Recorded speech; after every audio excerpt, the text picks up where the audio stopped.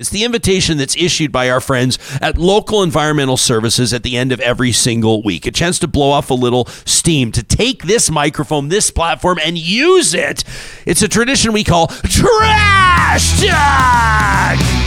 All right, this one from Ronnie, who writes in and says, all right, I get it. No major Canadian party is adequately addressing the housing crisis, and I'm stuck living with my mom. Well, I find it extremely difficult to find a place of my own. The Liberals have announced plans to build housing in Ontario, but nothing much beyond that. Funding to construct 2,000 new homes announced, but it's not a stretch to say that's not even a drop in the bucket of this recommendation for 3.5 million new builds over the next 7 years. They're putting a Band-Aid on a giant wound.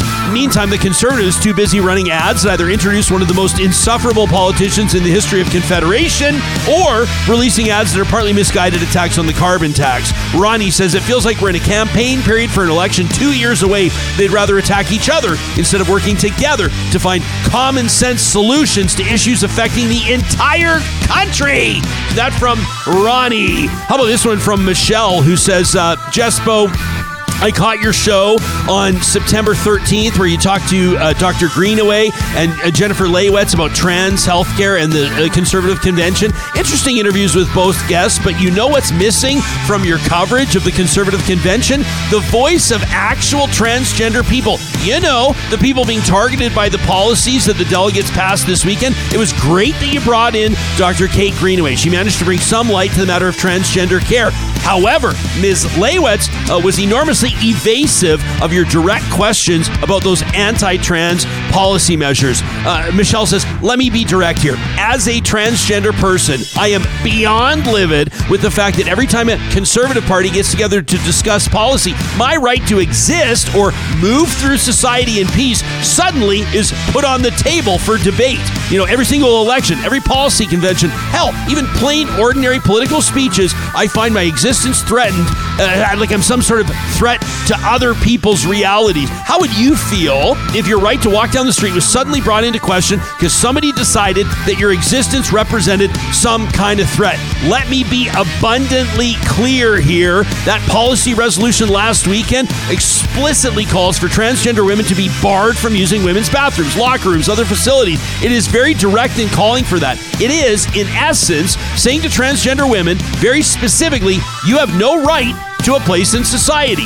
When basics like using a washroom when out in public are suddenly withdrawn with the force of law, what other message are people like me to take from that? Apparently, having every male body at any point in life immediately makes the individual some kind of sexual predator. I'm no predator, nor is any other transgender person I know. Yet, somehow, these folks have cooked up an image of trans people that includes being a predator as some sort of intrinsic trait.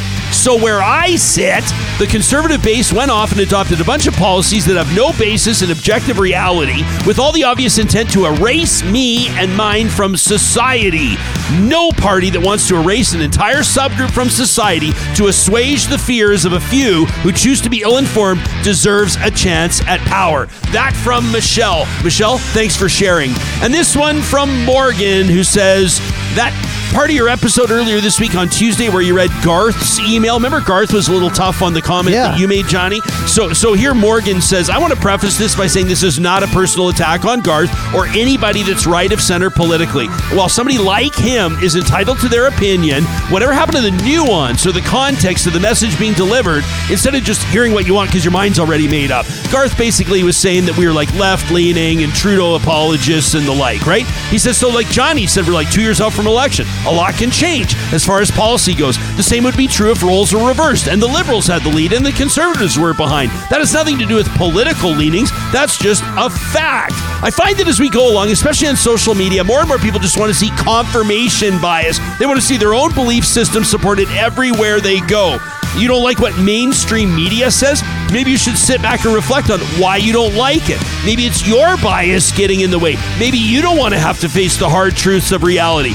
It's also really easy to point out past wrongdoing when a lot of time has passed, as opposed to having information available present day. The only way, says Morgan, that we can change things for the better, agree to meet on the middle, is we're open to hearing all sides of a conversation instead of shutting things down we don't want to hear.